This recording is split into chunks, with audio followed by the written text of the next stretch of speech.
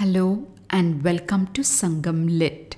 This is Nandini Karki, and in this episode we marvel at the nuanced instances from life used to portray the pain in parting as depicted in Sangam literary work Natrinai 171, penned by an anonymous poet.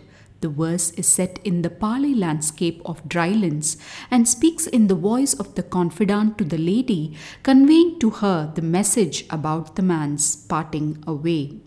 நீர் நசைக்கு ஊக்கிய உயவல் யானை வேனிற் குன்றத்து வெய்வரை கவா அந்நிலம் செல்லா கயந்தலை குளவி சேரியம் பெண்டிர் நெஞ்சத்து எரிய ஊர் ஆண்கன்றொடு புகுதும் நாடன் பன்மலை அருஞ்சுரம் இறப்பின் நம்விட்டு யாங்கு வள்ளுனமற்றே ஞாங்க வினைப்பூண் தென்மணி வீழ்ந்தன நிகர்ப்ப கழுதுகால் கொள்ளும் பொழுதுகொள் பானால் ஆர்வ நெஞ்சமொடு அலையி மார்பு உறப்படுத்தல் மரிய கண்ணே. The poem opens with the phrase "neer nasai," which is the desire for water, a feeling which brings to mind someone walking through a desert, sipping the last drop of water on bent knees. Such dramatic scenes apart, conditions now threaten to make this a commonplace experience to everyone on the planet. Returning to the present of the past, we glimpse at Uyaval Yane, meaning a suffering elephant, and Kayandalai Kulavi, its tender-headed calf.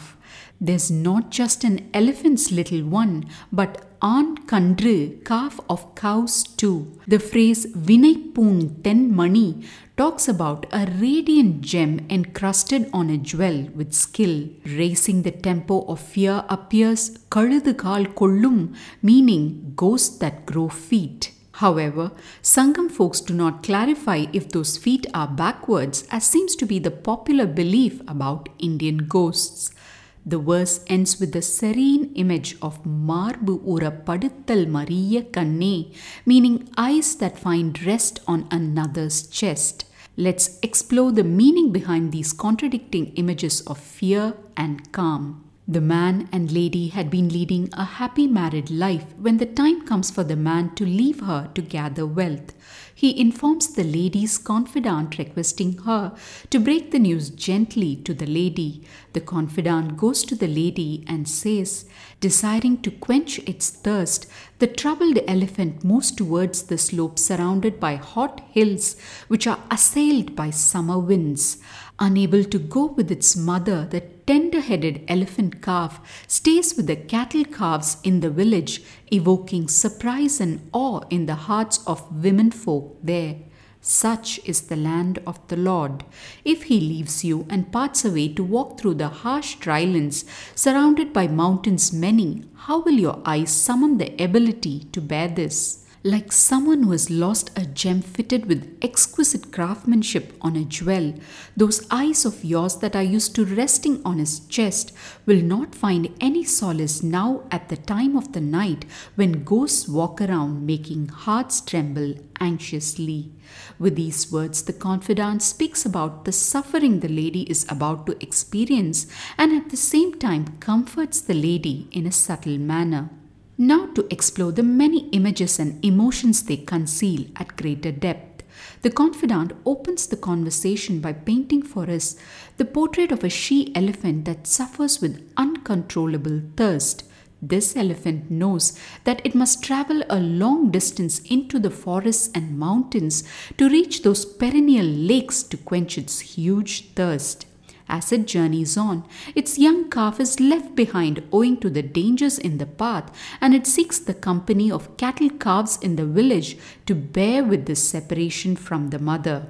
This entire scene is a metaphor for the man leaving the lady behind in her village and how she must seek the company and comfort of her playmates as she awaits his return. From that curious scene of an elephant calf left behind by its mother, the confidant summons the image of the man walking away on the harsh path through the drylands.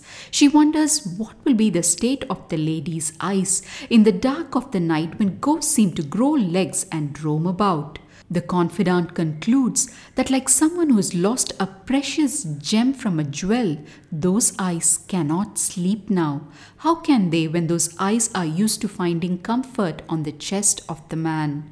The confidant paints such striking images of someone searching frantically for a small gem lost from a jewel, eyes that cannot close in the middle of the night, sounds of ghosts treading in the darkness of midnight, an elephant calf resting in the circle of cattle calves. With these images, the pain of parting is acknowledged and the consolation akin to a friend's hug is offered. Thanks for listening to this episode of Sangam Lit and journeying with me to ancient lands and minds. Please visit nandinikarki.com to share your thoughts and do rate and review Sangam Lit on your favorite podcast app. Until next time, Nandri Vanakkam.